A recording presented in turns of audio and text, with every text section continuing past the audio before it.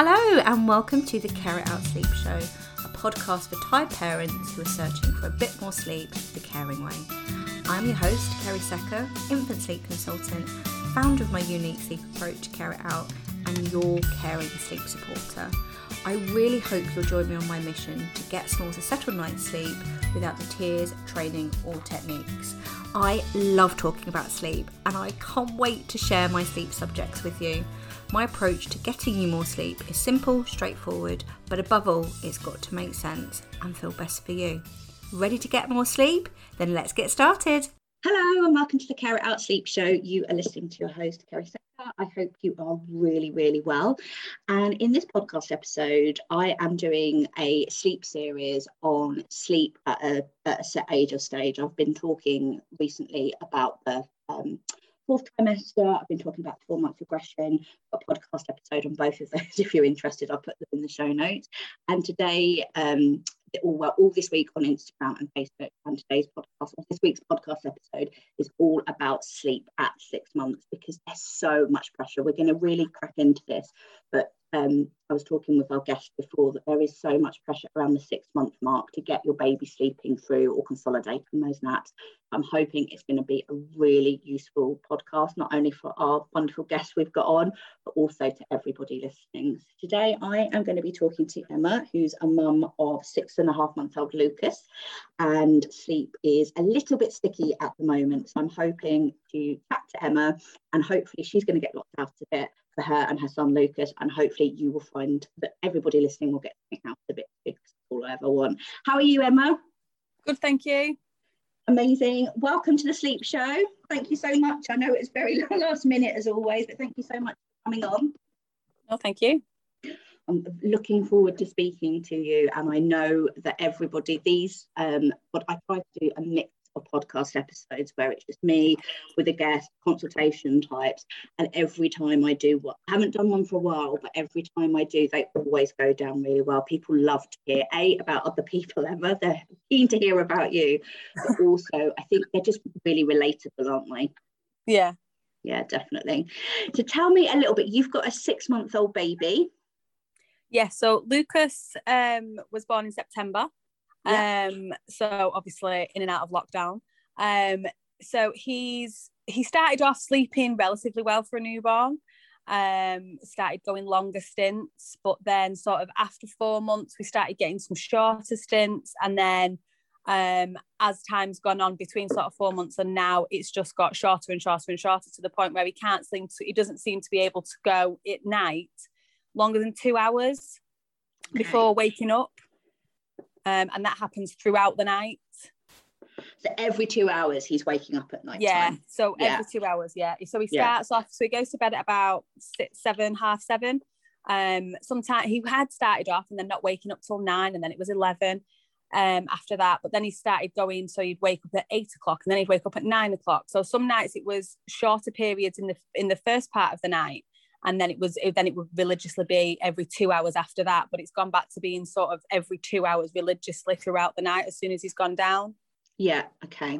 What I'm going to do is we're going to go through a little bit of Lucas's background, because before I make any suggestions, I always like to get everything into context and know everything about the baby or the family who I'm going to be making suggestions.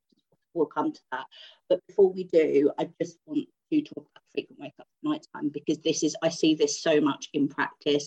I think it's probably the most frequently asked question and the most frequent thing I work with parents for, frequent wake ups at night time. And how I look at frequent wake ups at night time is that my approach is I'm always going to reassure you that it is normal for your baby not to be sleeping through the night, even after 6 months old. So much pressure, which we'll come on to in a second, about your baby needs or should be sleeping through by a set age, and that age I don't know where they've plucked it from, but a lot of pressure around the 6-month mark. But it is natural and normal for your baby not to be sleeping through the night at this age or stage, at any age or stage, but especially 6.5 months. And waking up at night time to have needs and feeds is very normal as well. But balance comes up a lot on my approach, and I really do feel it is a balance, because you don't need me to tell you, Emma, that waking up every 2 hours must be, I don't know how it feels for you, and I would never assume that, but it must be tough, tiring. It can start to impact everything, the way you want to parent, your mood, diet, like everything, family logistics, everything. So yes, I'm always going to reassure that it is natural, normal. Wake up to normal, not sleeping through the night is normal, because for some families, all they needed to hear. And first and foremost, I'm always here for the reassurance. But if the wake ups or the feeds are super frequent, they're unsustainable, they're starting to have an impact, you don't feel they're sleeping to the best of their ability, chances are there are some changes that we can make with care that can make a difference. Does that make sense? Yeah, I think that's so important. I think sometimes people think care it out is wait it out, and waiting it out, I 100% do believe that 100% of children, babies, infants, whatever we like, smalls, whatever we like to call them, will eventually learn to sleep. But we don't know how long that is going to be, and waiting is the worst. However, for some families, waiting it out is working for them, and if it's working, all is well. Some families do choose to do sleep training, and I'm always going to be an advocate of that. You know your family best, you are their expert, so if you choose to do that, that's fine. However, I'm somewhere loitering in the middle. I'm not, care it out isn't about, oh, you just got to accept it and wait it out, but neither am I going to tell you to cry it out either. It's a combination of making what is natural and normal, going with what Lucas is like his biological best, what he's capable of, but hopefully it's care it out, it's a compromise for both of you. Does that make sense? Yeah, sounds fabulous. I think it's such an important message to get across, that if things aren't working, chances are there's something we can do. Okay, before we get started with Lucas, I just want to, what we were talking about before, Emma, because I think it's such an important point you made, and you felt it too, you were saying, but that pressure at 6 months, it's real, isn't it?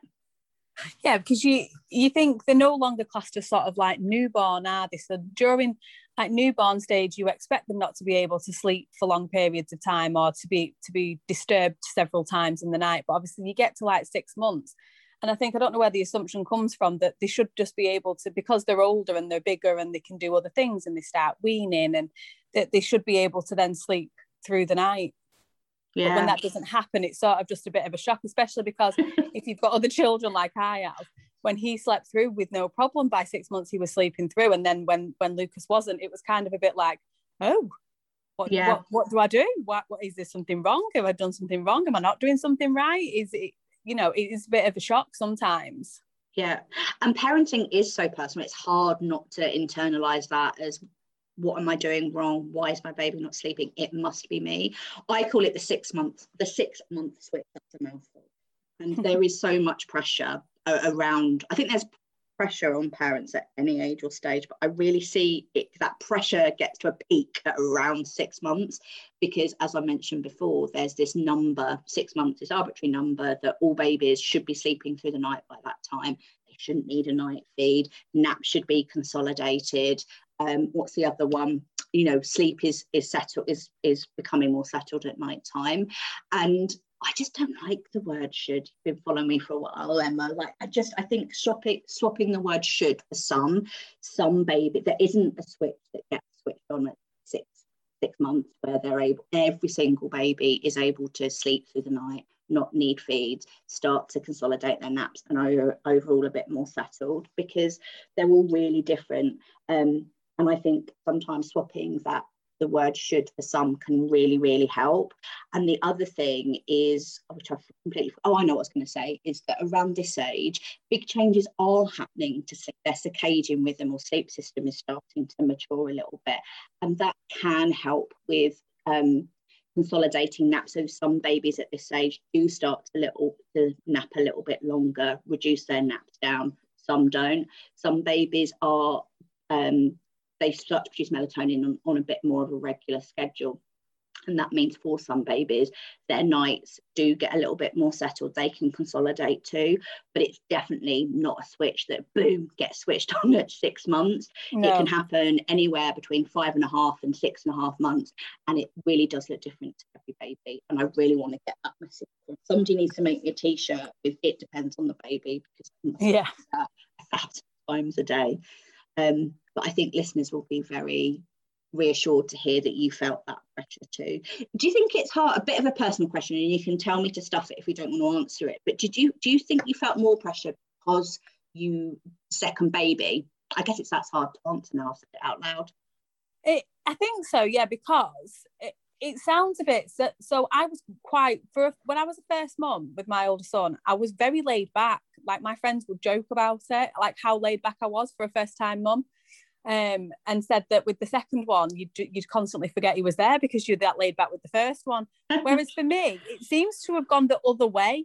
And I'm more, because he is so different and because he's not done things in the same order and in the same way as his older brother, it's kind of made me sort of falter a little. And I'm not like a person who's overly self-conscious about things, but it has made me question things because he's not done things in what sort of you're told or you're led to believe is the right order, or he's not done things by a certain time.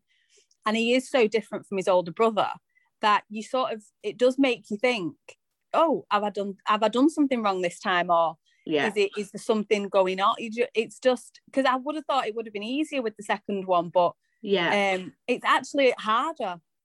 Yeah, maybe Lucas heard you when you said that the first one was easy and you were really laid back. I promise you, if you take anything away from this session, and I hope you take so much more away from it, I really hope you know that you aren't doing anything wrong. It's so hard not to compare siblings. Especially siblings, it's hard not to compare our babies with other children, especially when it comes to siblings, and that can become such a shock that two children that you parent pretty much the same can be completely different. Just goes to show how many layers there are to sleep. Okay, let's get on, and because I really want you to take your time to come on and talk today, I really want you to take a plan to put in place for Lucas. So before we start, I always like to just double check how things are going. So I just want to triple check before we start, is there any weight concerns? No weight concerns. No, and no reflux? Any reflux? No reflux. No, amazing. And he's in good health? Yes. He has eczema, which irritates him. Yeah. But apart from that, no, everything else is fine. Amazing. I'm always very honest and upfront, and I'm not medically qualified. I work with the biological side of infancy, which is completely different. And I really feel it's really important for any practitioner to stay in their scope of practice. So I don't feel that I am qualified to give advice on eczema, but I can give some very quick tips.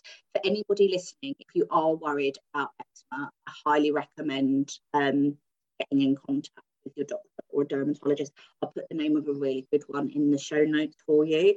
But eczema is a medical matter that I would always refer you on to your medical team to have a look at. And from a sleep perspective with eczema, there are a couple of things that you can do that can help. It's very rare that eczema on its own would impact sleep unless it was really severe and it covered quite a lot of the body. Does he wake up scratching at night time? Yeah, he does. It tends to irritate him more. When he was younger, it tended to be more his face. And obviously doctors aren't keen on prescribing antihistamines when they're quite young. But we did get some prescribed because it was waking him up so much, and it was his face that he was constantly itching. To the point where we had to put socks over his hands rather than just use the little mittens that are attached to the onesies, because he managed to get his fingers out. But he's quite a tactile child, so he likes to touch a lot of things, and then he likes to put his hands in his mouth to help him soothe, even though it doesn't always work. So we've tried to take them off over time, and he's kind of used to not scratching as viciously now. But as he's getting older, his eczema starting to irritate him sort of on his tummy, on his chest, on his neck. So he started going for those areas now as well. It's like us, if we were in discomfort, like scratching, like any discomfort, or there was something irritating us, it would impact our sleep. It would bother us at night time, particularly a tickly cough or scratching or itching at night time. it's understandable that that can impact the sleep. So generally speaking, something like eczema, my suggestion, as I mentioned before, always check in with your doctor. And some tips for this sleeping, eczema and sleep, would be to try and keep the room as cool as possible. Eczema hates heat. The more heat there is in the skin, the more chances that they are going to scratch. Keep the cotton pajamas. I'm sure you're already doing this, Emma, but for anybody listening, going through something really obvious sometimes can get missed. So keep the room cool. Cotton pajamas next to the skin. Anything that isn't a natural fibre. Polyester, what's the other one? Lycra, that likes to go in pajamas. That's really going to irritate and warm the skin, so try to avoid those. Other things are file the nails down. We were talking before that sometimes those little nails, they can be like little weapons, can't they? They can really hurt and cause quite a bit of damage. So keeping, I found, rather than clipping, like trying to clip someone else's baby's fingernails, honestly, anybody trying to with the big clippers clip the nails, it's a frightening thing, isn't it? Even it is quite scary, yeah. So I found having a buffer, like a little nail file and a buffer, and they would sit there and I would do the nails like that. As you said, putting socks on, that can help as well. And there's just a few things there that can help. But ultimately, if the eczema is bothering them at night time, it is worth seeing another practitioner to get that as under control as much as possible, because whilst they are itching and scratching and it's bothering them at night time, it's understandable that it's going to bother them. They're going to cause them to wake up at night time.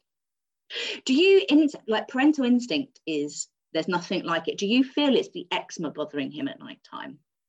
I do feel it's his eczema that bothers him at night time, yeah, because, well, yes and no. He always wakes up crying. He doesn't just, so he's not one of these babies who just like will ping wide awake and his eyes are open, he's quite happily babbling. He always wakes up crying. And I think it's, my older son does it, he wakes up crying sometimes because he's annoyed that he's had to wake up.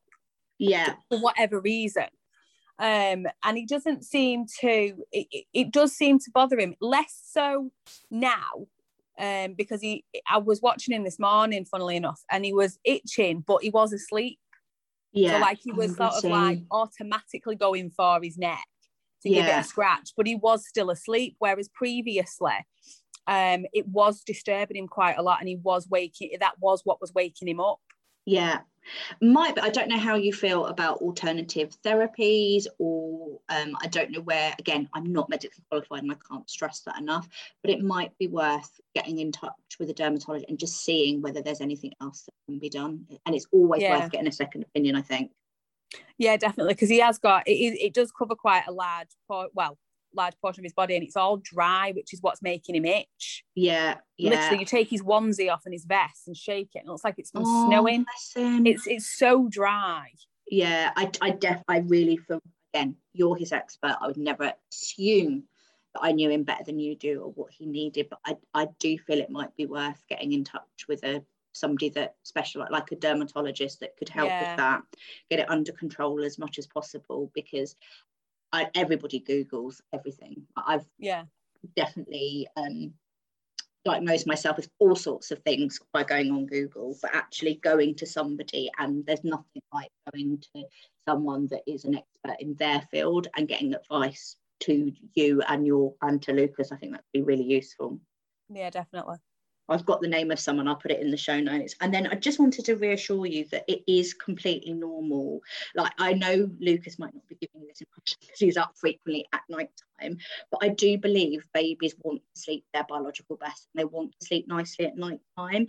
And when they do wake up, sometimes they are annoyed or peed off or frustrated that they're awake. They sometimes don't even know why they're awake, or sometimes they know something bothers them, and they are annoyed that they've woken up, and sometimes that's really visible.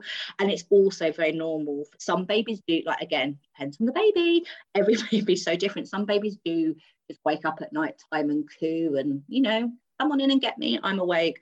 Where some others are literally, it's like the sleep siren at night time. They wake up immediately crying, and that's complete. Crying at any time is completely normal. This is care it out, not control crying or leaving them cry. But it's not ever been about muting their cries.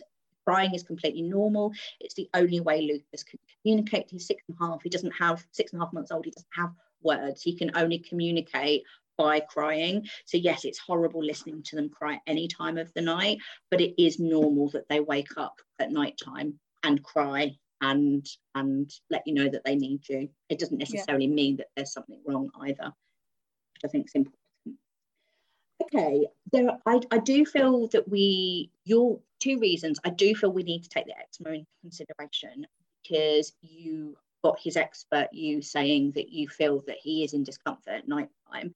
I still feel there's lots we can go through. We're going to go through his naps, his bedtime routine, bedtime boundary, what's happening at night time, just to see whether there's any other tweaks or sleep suggestions we can make.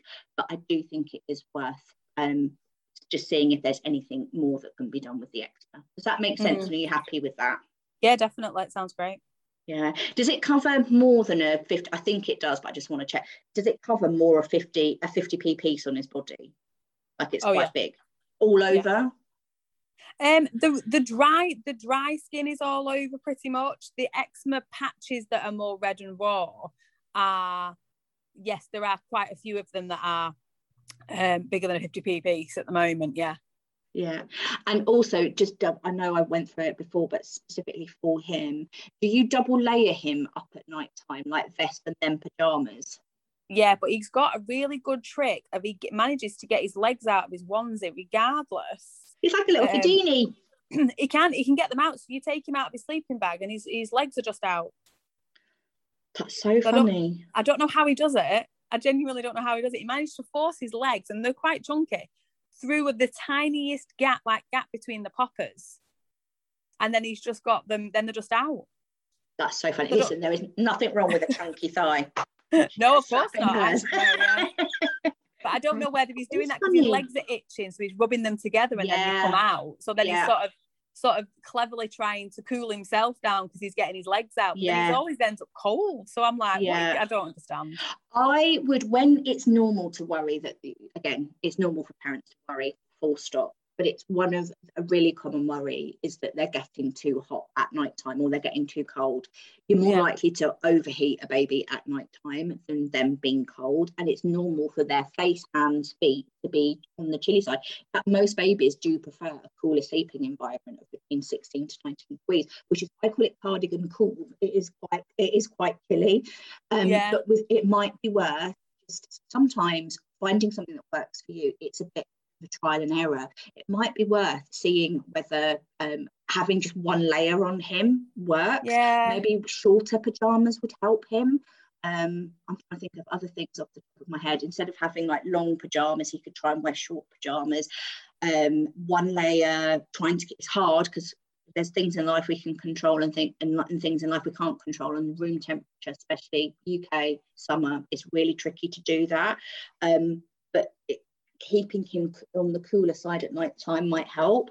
And the other thing I was going to suggest, which has just gone because my brain goes too quickly, is at night time, if you are worried he's too cool, check his chest and his back of his neck, and if his chest is warm, he's warm. But it is interesting, he's busting out of his PJs. I have thought of this before, is to maybe go to the one layer. It's just more like, I know I had really bad eczema when I was a child, and I still remember it quite vividly, and just having lots on your skin, it used to drive me bonkers, to the point even now I can't wear socks or trousers in bed. I have to have my feet out the duvet. I'm very similar. My eczema was terrible when I was a child, and his brother, funnily enough, also likes to sleep. His bedroom's like a fridge, his older brother. Windows open slightly all year round. And he sleeps in shorts and t-shirt, or just shorts, regardless of the weather. So that could be a similarity. He was very different. Lucas sounds very different from his big brother, but that could be a similarity there worth investigating, like being a little detective. Okay, and any other questions about that? Were you happy to go on? No, I'm good. Cool. So taking his eczema into consideration, I still feel it is worth, I don't want to end it just there. I want to go through his naps, his bedtime routine, if that's okay with you. Yeah, that's fine. Yeah. So my whole approach, even though I know, Emma, that you might not be giving this impression at night time, I've said it before, they do want to sleep quite nicely at night time. Especially because he's waking up and you're telling me, his expert, he's visibly annoyed when he wakes up. He doesn't want to be awake or bothered any more than you do. No. And frequent wake-ups at night time, they're causing you an unsettled night's sleep, which is why you probably you wouldn't believe how many, probably can believe how many messages I got to come on the podcast. They're still coming in this morning. I'm like, it went in about 10 minutes. But I will be doing another one. But the wake-ups at night time, they're causing you a sleepless night, which is why we're here. But they're not actually the cause of Lucas's sleepless night. Try to look at the wake-up, they're a symptom of something that's going on in his setup, or something we need to take into consideration. So for me, it was I've got itching now. It's always back to a little question mark over his eczema, and I do think it's worth exploring that a little bit more. But I also feel that it's worth looking at setting up a sleep cycle so that when he wakes up, he is able to get himself back to sleep at night time, unless he needs a feed or he is actually in discomfort from the eczema. What does get him back to sleep at night time when he wakes? So we've tried several things. It used to only be me. I had to feed him back to sleep. And then then we got to a point where he would let Dad bounce him back to sleep, sort of in between me feeding him. So I would do one, then Dad, this is when it got like to every 2 hours, and it was unsustainable for me to be waking up every 2 hours, and it had made me sort of quite ill. I got really run down with it. So then I did one feed to put him back to sleep, and then he would let Dad bounce him back to sleep. But we've gone backwards again now, and he literally sounds like a cat being strangled if his dad goes in the room and doesn't bring him to me, or if his dad tries to settle him down, he won't have anybody else do it. It has to be me, and I have to feed him to sleep, because I've tried bouncing him to sleep and he had let me do that a few times, but now it's a no-go area. It's feed me to sleep or nothing. Yeah. And once he has the feed, is he going back to sleep quite quickly? Does he itch when he's feeding? No, he's not itching when he's awake. When he's woken in the night, it seems to have calmed down sort of that ish in the night time at the moment. Like I said before, he tends to just sort of do it unconsciously now. I've no idea what per se necessarily is waking him up in the night. I just know it's religiously every 2 hours. He will feed and he will go back to sleep. So sometimes he does feed for a longer period of time, but more often than not, it is quite a short period of time, and it's literally sort of using me as a dummy, if you will, to help him go back to sleep. I've tried to give him a dummy as well. He's not having that. Yeah, makes sense. And it is completely normal for them, like, again, it is completely normal for a 6-month-old to have feeds at night time. Anywhere between 1 or 3 is still very, very age appropriate. And again, there's always a spectrum on that. Some might be less, some might be a little bit more. Every baby's different, depends on the baby. But I think when it becomes really super frequent, I think it's worth looking at some things during the day. How does he feed during the day? Does he feed frequently during the day, and is there plenty of wet nappies? Yeah, he used to feed, so he's kind of cut down a little bit because we've started weaning, and because he is so nosy at the moment. He's sort of so distracted in the day that he's not feeding as regularly as he used to. But before the last couple of weeks, he would feed sort of regularly, sort of every 4 hours. Yeah. Okay. And that was fine, and there was loads of wet nappies and everything like that. Yeah, it's very, very normal to get, I call it food FOMO. In fact, it's really common. I've got a post planned, I think it's either today, funnily enough, or Friday, about food FOMO. It can happen at any age, but it's more common when they're going through a little bit of a leap. So around the 4-month progression, or even around 6 months when they're starting to roll, they're starting to really clock on what's going on around them. And it's natural that nosing becomes their priority. And they can get a little bit of food FOMO during the day. Now, it's really important. Food, everything is linked for babies. So food, behaviour, going to the toilet, digestive system, sleep is all linked, which is why I look at everything. I have a very holistic approach, and I look at 4 areas. You can't look at one without the other. But food during the day, I don't believe that you need to stuff them during the day, and that's going to be the key to settled night sleep. I actually had dietitian Lucy Neary come on I can't even remember when it was now. Time has just been a bit of a blur in lockdown, but it was about 2 or 3 weeks ago, came on and talked us through that. But I do think it is worth having a look. I don't want to put more pressure on you to say, right, you've got to get loads of feed to him during the day, because again, we've got no control over that. But sometimes things that can help food FOMO are taking them away from the action to feed, trying to get them to feed when, you know, they're in the middle of a party, there's lots going on, it's going to be hard. Just the same for me, I can't work if I'm in a cafe or there's loads, I've got my husband running in and out all the time doing stuff. It's really tricky to like focus on what you're doing. So taking him somewhere calm and quiet can help. Singing, chatting, you know, keeping the feeds really social can help. Just keeping it calmer when they're feeding, that can help. And sometimes if you notice that they are a little bit distracted during the day, some families really like nursing beads as well. You could use any necklace that they fiddle with, that can help as well. And again, I can't stress, it's not about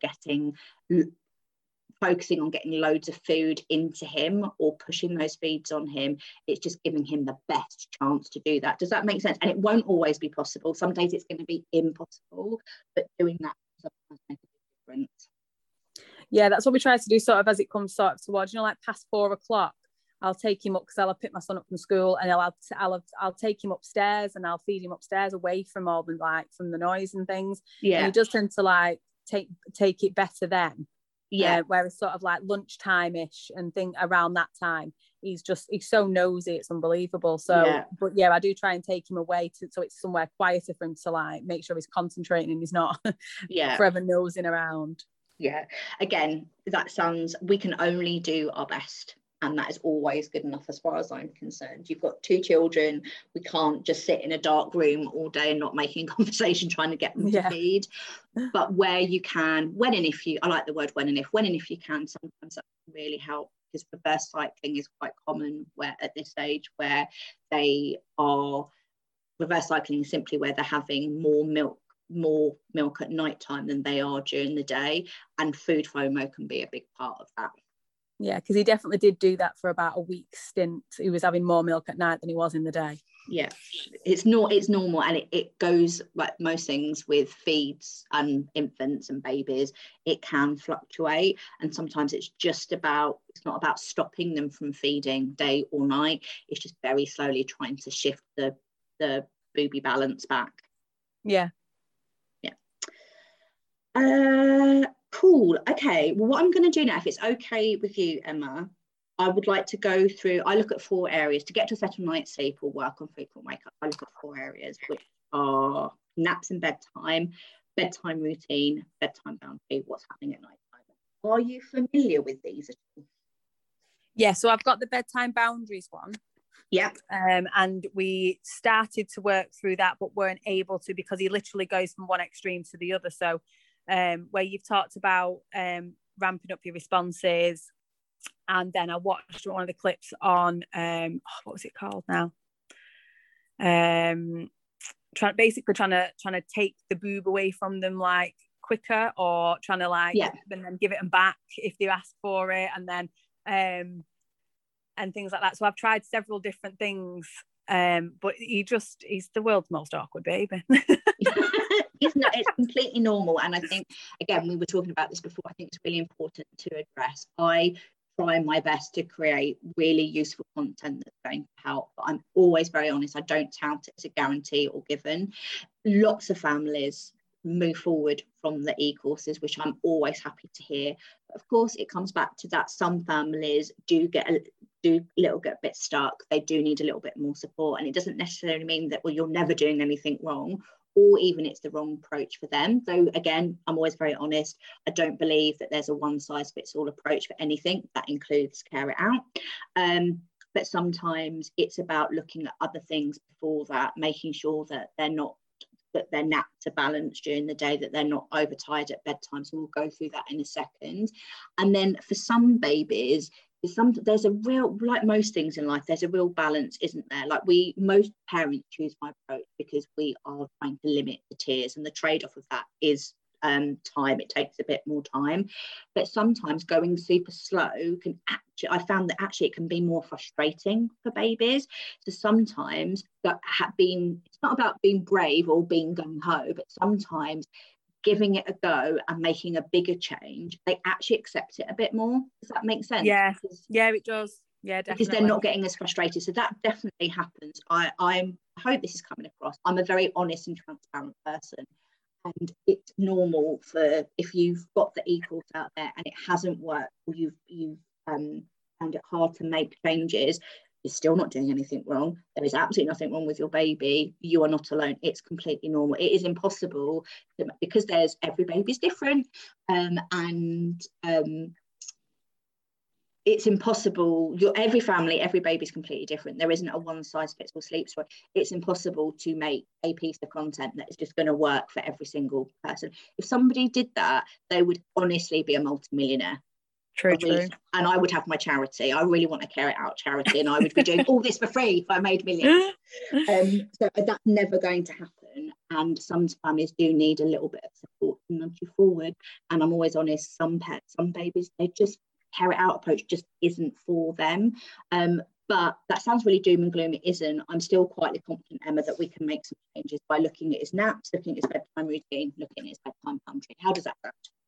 Sounds excellent. Cool. Let's crack on, because I'm very aware of time. Time goes very quickly when you're talking. How do you feel his naps are going? So his naps are quite regular. But he is one of these babies who sort of has to sleep on the go, if you will. So he has a nap first thing in the morning. We take his brother to school. Yeah. So we leave the house at about 8:45, and he will normally have fallen asleep by the time we get back. I'll go on like a walk with him after I've dropped his brother off at school. Yeah. So he's normally asleep by about sort of any time between 9:10 and 9:30. Because he normally wakes up at the same time. He'll be asleep, and he'll do sort of like a half an hour, 45 minute sleep, but he does have to be on the go. So he does have to keep moving. So if I get back to the house and he's asleep, I'll keep the buggy moving. Yeah. And then for his afternoon, and then he will wake up sort of after half an hour, 45 minutes. And then his afternoon nap, which is normally his longer one, again, he does normally need to be still on the move for it, but he's quite happy to sleep. So I'll either go to the shop, or I'll either go for a walk with like my other half, or take the dog for a walk when you would normally do a longer one. And he'll sleep for anywhere between 2 to 2.5 hours quite happily normally. But again, he has to be on the go. If I come back and leave the buggy, he'll wake up within about 15 minutes. Yeah. And then he'll do sort of, normally he'll have to have like a mini cat nap, sort of tea time-ish. Yeah. And how long's that for? I try not to make it any longer than half an hour, because obviously then it pushes his bedtime quite late. So he'll normally go to bed at about 7, half 7. So his cat naps normally for half an hour, anytime between 4:30 and 5. Yeah. For about he normally wakes up himself, to be fair, after about half an hour. Yeah. Because I'm sat still normally for that one as well. So that'll be like a contact nap. So I'll be sat still for that one. So he'll normally wake up after half an hour. Yeah, no, that makes total sense. What time's he up in the morning, Emma? It sort of fluctuates normally. So it's any time between sort of 6 and 7. He starts to stir at about 5:30. But I'll normally bring him in with me, feed him, and he'll fall back asleep again. Yeah. And I'll just leave him in bed with me. So normally so he did that this morning. He slept through till 7:15. Yeah. But normally he rouses between 6 and 7. Yeah, makes total sense. Lots of positives about his naps, Emma. I think some naps, nothing on my approach is precise or perfect, and that includes naps. Any nap gaps, any timings, they're always a guide, and for me it's always important to get it into context for your baby. I do feel like nap needs at around 6 months vary greatly. Some babies will have lower sleep needs, nap needs during the day, and if you were going to compare them to the baby books or their baby buddies, you might feel that they're not getting enough sleep. And some still very much need an hour in the morning, 2-hour chunky lunchtime nap, a top-up nap. I don't set at 6 months they've got to sleep at this set time for this set length, because they're all really different. Some that I tend to work in windows, I much prefer. that approach. And nap needs at this age vary anywhere from 2 hours, sometimes a little less, all the way up to 3.5 hours. It's really important to look at the baby. But I do feel there's lots of positives about his naps. There's a rhythm to them. He roughly has one at 9:30. He has one at lunchtime, which is getting a really chunky nap, and then he has a cat nap, and then he's going to bed okay. I actually feel his naps are nailed. Not that it's got anything to do with me, but I actually feel his naps are nailed. Yeah. Well, this is the thing, because I mean, the chunky nap that he normally has over lunchtime, sometimes if we've not gone anywhere, or sometimes it's only an hour, sometimes he'll have, like, you know, the smaller 30-minute ones over the day. But he's still quite happy to normal it, because he still has the first one and he'll definitely still have the last one. So it's just sometimes the one in the middle will either be the chunk of 2 hours or will be broken slightly, but it doesn't seem to affect him still going to bed at night. I don't think it's coming from, I think whatever's going on at night time, I don't think it's coming from his naps. Right. Because I've been honest, I don't think there's anything more we can do. Going through the wake up time, again, I don't believe that they are going to do everything to the dot on the daily. That's impossible. And I don't believe he's got to be up at a set time every day. Again, it's that window of between 6 and 7. I'm ever the optimist, so I'm hoping that we can start to nod him more towards 7. I don't believe that they've got to be up at a set time, but ideally they're awake within a half an hour, 40-minute max window, which he is just about, which is fine. I wouldn't recommend waking him any earlier. No. I tried. There are times when I would wake a baby. It's not in this instance, because you're just going to get up even earlier and earlier and earlier. And it is normal for their wake up window to fluctuate. For anybody listening, if it fluctuates, if their wake up is wildly different, like one day they're waking up at 6 and one day they're waking up at 8:30, that would be a time that I might suggest. Would never tell you what to do. That's not my style at all. But I might suggest then waking them up, like splitting the difference and saying, right, if they're not awake by 7:30, 7:45, waking them for the day, because nobody wants to wake a sleeping baby, and I would only suggest it if I thought it'd make a difference. But waking them at a set time to start their day can help with their circadian rhythm, and it can help all the naps to follow as well. But I think Lucas's wake up time is fine. His first nap of the day, it's working for you. Oh, and I just wanted to reassure you that naps on the move, completely normal. Naps, where or how they go to sleep, I'm not concerned I'm very rarely concerned, to be honest. You want to be concerned if I say I am concerned, but I'm not concerned where or how they go down for the nap. The most important thing at nap at this age is they are having them, which he is, and if they're working for you, we don't need to change that at all. The only thing I'd like to just offer a little bit of reassurance to you, Emma, or anybody listening, that it is normal for them to wake so for example, if they fell asleep whilst the buggy was moving, some babies will wake when it stops because they're really sensitive to what got them off to sleep in the first place. So again, that is completely normal, and again, wait for it, it depends on the baby, but it is normal. Second nap, I think, is amazing. It is normal, especially whilst their circadian rhythm is getting established. It is normal for them to for their naps to fluctuate a little bit. It would depend how long he's had at night time or what's going on around that. But I think that second nap, if you're going to prioritize any of the nap, again, is one of those things that we've got little control over. But if we are going to prioritize one nap to be the longest, I would recommend the second one. Like that first nap of the day, 30 to 40 minutes gives you no time to do anything, right? But it is a really age appropriate nap at this age to have a shorter nap. And again, if you notice, I don't think it's going on for Lucas, but if sometimes what happens if they have too long at that nap, like heading on to an hour and a half, even a little bit more, that sometimes can cause a shorter nap in the afternoon, a late nap, or sometimes even a no nap situation in the afternoon. And then that can sometimes be a little bit sticky. So sometimes capping that nap as they get older, sometimes I do cap that nap at, well, again, it very much depends on the baby. I'm so fed up of saying that. I laugh every time I say it. But sometimes between 45 minutes and an hour, I would cap that nap up. I would cap that nap if it was leading to the short nap in the afternoon, but I don't think it is. My only suggestion for you would be probably 2 hours, 2 hours 15 max for that second nap. Right. 2.5 at an absolute push, just to make sure that he's not having too much nap in one go. It evens out the nap, because believe it or not, too much nap during the day can be a thing at night time, where I don't think it is for Lucas, but for some, I'm trying to really generalize this for babies at around the 6-month mark.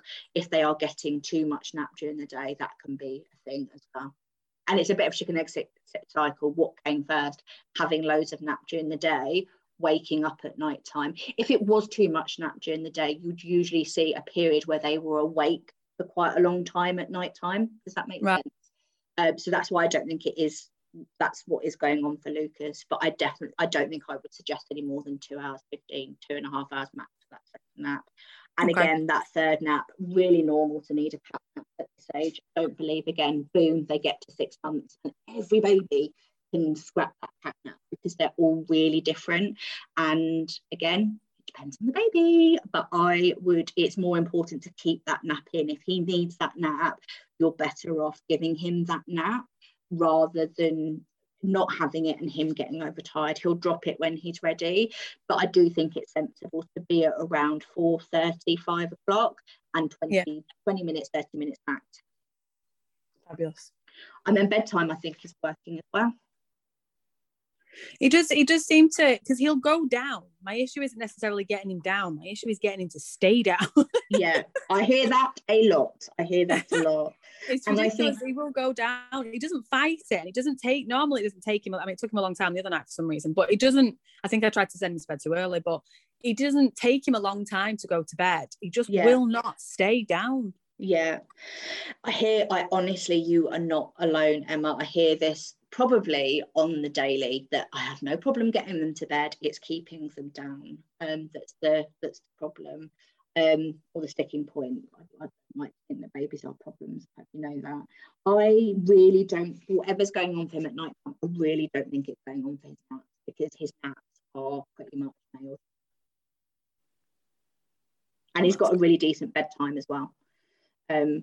Bedtime, one thing, if there are frequent wake-ups at night time, putting them to bed too early can have an impact sometimes. Like if they go to bed before 7, some babies can wake up frequently at night time. It's a combination of that they've gone to bed too early, they haven't built up enough tide in their tank, heat pressure to keep them asleep, they might not have taken a full feed. But again, that's more just to reassure anybody listening, I don't think that's going on for Lucas.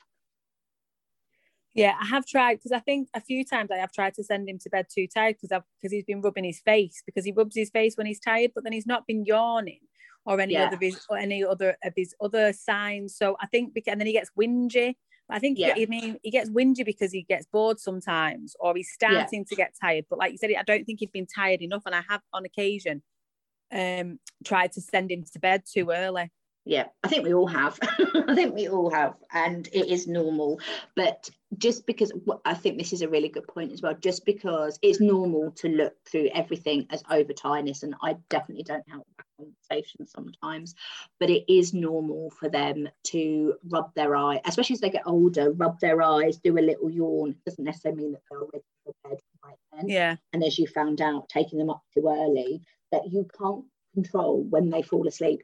I think sometimes we forget that with all the content, with everything going on. Sleep is a biological process, and if we do start too early, then it just takes longer and everybody gets a bit more hot and bothered, which is not great for anybody.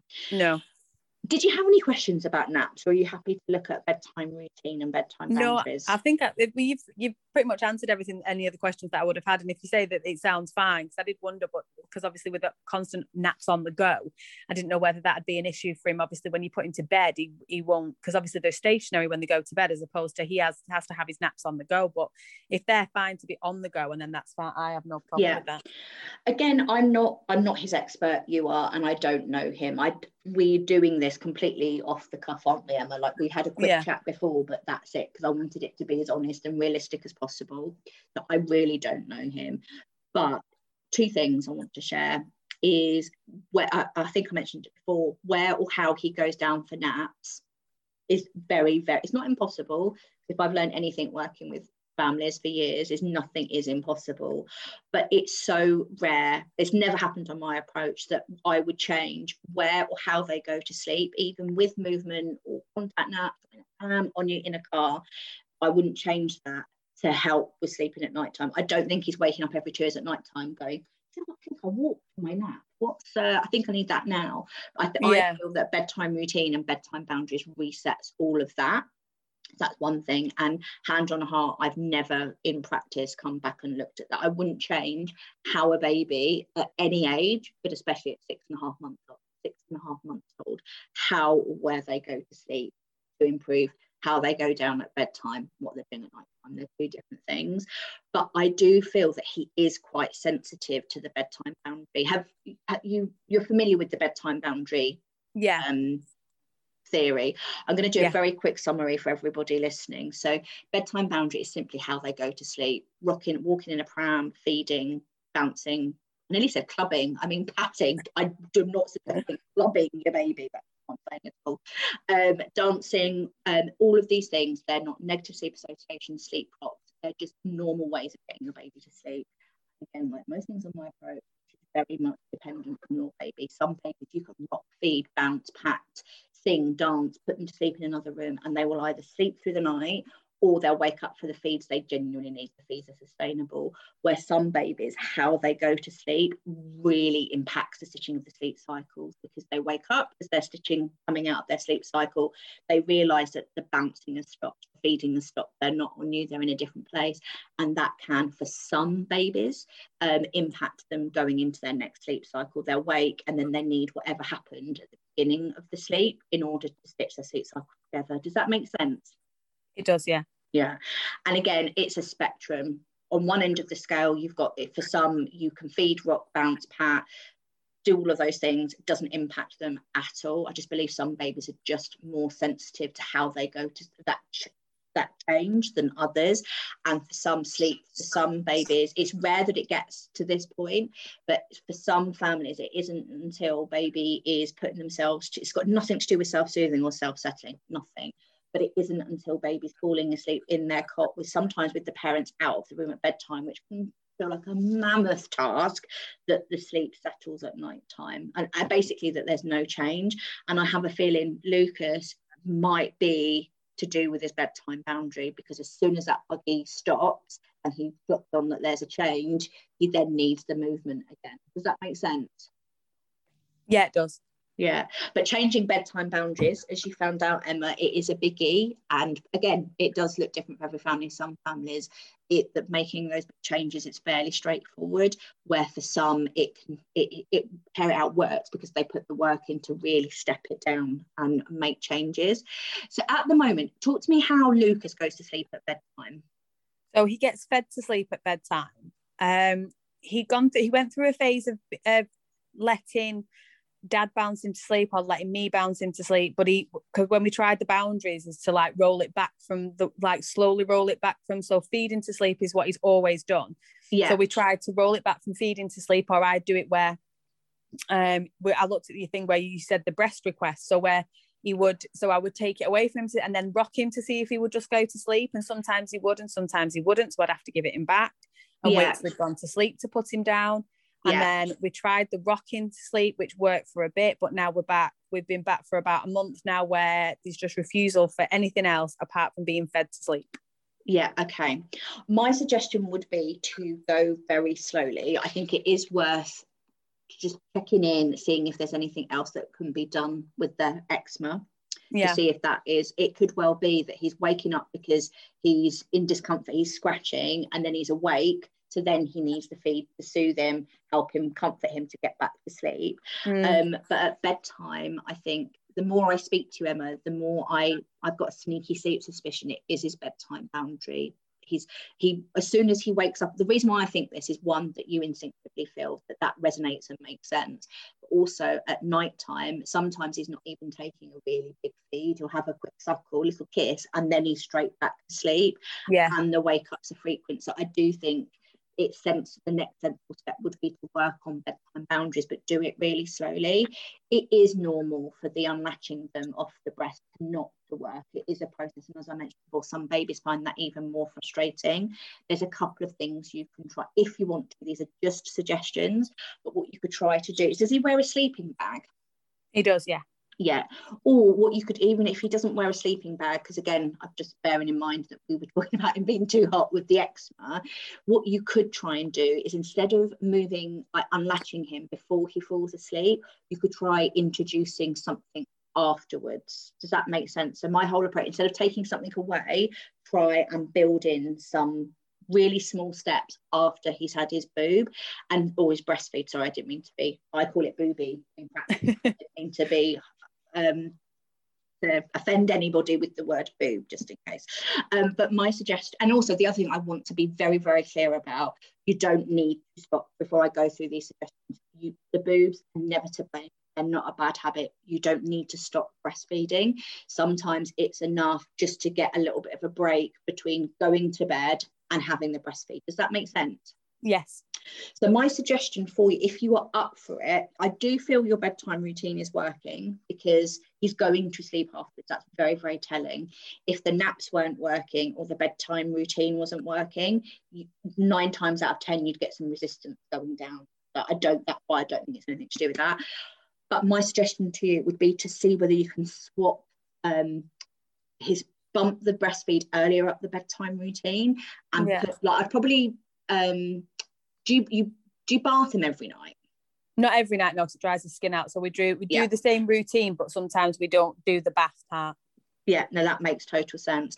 My suggestion would be to get him into his nappy. So if he has a bath him, keep it short, into his nappy. Then I would feed him, and then I would put his pajamas on, and then see whether you can hold him to sleep that way. Right. Okay. I have a feeling that the unlatching him just drove him bonkers, which is really normal. I see that quite a bit in practice, that they just find it really frustrating. And for some, when you unlatch them, they're always going to come back to the boob. Does that make sense? They just get more and more frustrated. And it just doesn't work. So my suggestions for your bedtime boundaries are, I would probably try starting your routine and bedtime just 5 or 10 minutes earlier. Nothing too crazy, but give you and Lucas just a teeny little bit more time to make that change. That could be all the difference between him actually accepting a change at bedtime. And we have to remember that change is strange at any age. Adults find it really difficult to make changes. Recently, my phone, a great example of this is, recently my phone got upgraded and I couldn't figure out how to do anything, and it honestly, all day it drove me bonkers, which is ridiculous. I'm a grown woman and I couldn't figure out how to do something. Change is strange. It feels clunky. It feels unsmooth. It's normal. So why should it be any different for babies, especially for a baby as young as Lucas at 6 months old? It is going to take time, and there's often a period of adjustment. And again, I think sometimes people think Care It Out is this magical unicorn approach that just happens. You kind of look at them and the changes are made. Again, it takes time and practice and patience, and for some families it can definitely be a process. But yeah, to keep it on, I feel like I'm waffling now, but keep it on point. My suggestions at bedtime would be to start a little bit earlier, because that can make a difference. Nothing crazy, just 5 or 10 minutes. And my suggestion would be, instead of unlatching him and trying to do it that way, I would suggest bumping the breastfeed up the bedtime routine a little bit. It'll only be about 5 minutes, but then try and get him dressed afterwards. And I'm hoping for some babies, by doing that, what we're doing is bumping the breastfeed up the bedtime routine, not the last thing. Yeah. But we are also, does it make sense? So that it won't be the last thing, but instead of taking something away, we're adding something in, and he would have already, hopefully, finished his feed. Like, it's normal if you're feeding them.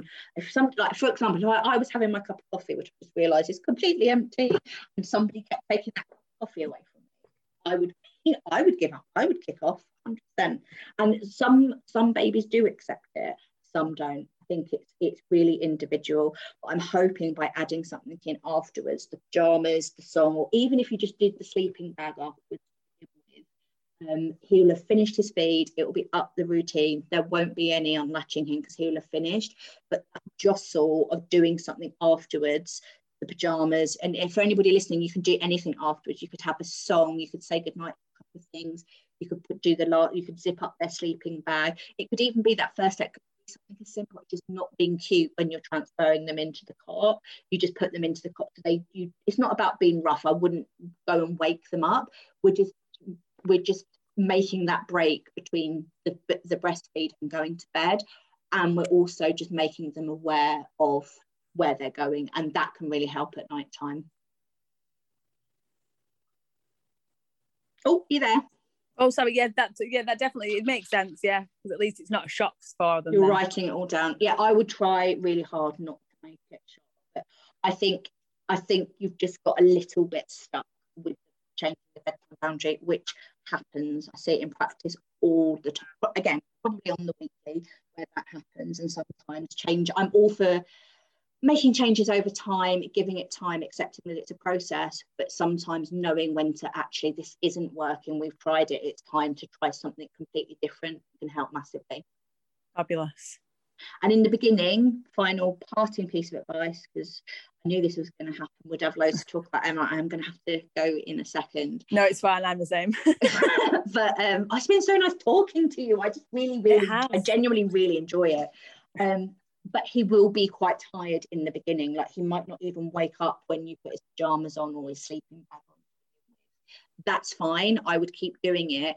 And again, the more we practice something, the more we repeat, repetition comes up a lot in my practice. It just helps him adjust to that change. And in time, he might get a little bit more awake. And I'm really hoping that's enough then to move you forward. And once you've done that, then you can just continue to bump the breastfeed up the routine that way. That's fabulous. Thank you very much. You are very welcome. Has that made total sense? Because that's really important to me. I'm not just going to rush off, by the way. No, it definitely does make sense. Total sense. And you're happy with that? I am, yes. There's nothing I think I would much rather. I'm never going to stop creating content because I love it. I would always I talk so much better than I type, and there is nothing beats talking to you, their expert, and actually having that chat and getting it into context to help move you forward. But do you feel a little bit more confident now about where you're going with bedtime boundaries? Yeah, I do. It's like a bit of a plan is always. I love a plan, so it's always me too. I love a plan. In fact, what goes on my plan during the day, if it's not on my plan, it doesn't happen. That's how the only way I can keep myself organised. Yeah, amazing. And most parents like a plan. It makes us feel that we've got some control over it. It's easy to stick to something when it's a plan as well, I think. Yeah, true. Cool. And then just very quickly, because I know somebody will ask this on the back of this podcast, at night time we don't change anything. The only time I ever change what we're doing at night time is if we've worked on bedtime boundaries and that hasn't worked, or we're looking at night weaning, which I would always need a chat for anyway. I only offer weaning advice in consultations for now, because again, it looks different for every family and I need to have that chat. But at night time, the two most important things at night time is A, that we are giving them the practice and patience to stitch their sleep together, and B, we're supporting them straight away if they're asking. Now for Lucas, you've already told me at the beginning that he is upset, he's crying when he wakes up, so he's already asking for support. So I would go in and roll up your response. I wouldn't change anything at night, Emma, for you. Okay. Roll up as soon as he's crying. It's always okay to stitch your sleep cycles together. Roll up your response. If you get to feeding, I'm hoping by very slowly getting a bigger break at bedtime, that's the key to nudging him forward at night time. But for anybody else listening, if you do find that your baby wakes up at night time and they do coo, they're awake, but they're emotionally easy, chatting, cooing, playing, my suggestion would be to give them that practice and patience to stitch, pause and give them that practice and patience to stitch their sleep cycle. I'd only be going in if they were emotionally uneasy. Fabulous. Cool. Emma, it's been so nice talking to you. That is a long episode, but I'm really hoping lots of parents find that useful. As I said before, these consultation type episodes always go down really well. The main thing though, Emma, is have you enjoyed it, and do you feel you've got something out of it? Yes, I've very much enjoyed it, and I do feel like I've got a plan, so I feel much better about it. Good. That's all I ever want for anybody, especially for you, Emma, because you're so lovely giving me your time, is that you feel better. It's good to feel good. You feel reassured. You've got a plan in place. Yeah, definitely. I'm going to leave you in peace for the rest of the day, Emma. Fabulous. Thank you so much. You are so welcome. Will you keep me posted and let me know how you get on, Emma? I will do. Yes, thank you. Take care. Thank you so much for coming and talking to me. Bye. Thanks, Easy. Bye. Thank you so much for listening to me, your host Kerry Secker, on the Carry It Out Sleep Show. I really hope you found this podcast episode reassuring, informative, but most importantly, it helps you and your small to a more settled night's sleep the caring way. If you did, please don't forget to subscribe to the show below, leave me some feedback, or share it with a parent pal. I love hearing that you love listening. My next podcast episode will be available in 2 weeks' time. But if you really can't wait that long, please come and find me over on Instagram at Carry It Out Sleep Consultant. I update my sleep squares and speak about sleep there on the daily. Big love and sleep solidarity. Until next time.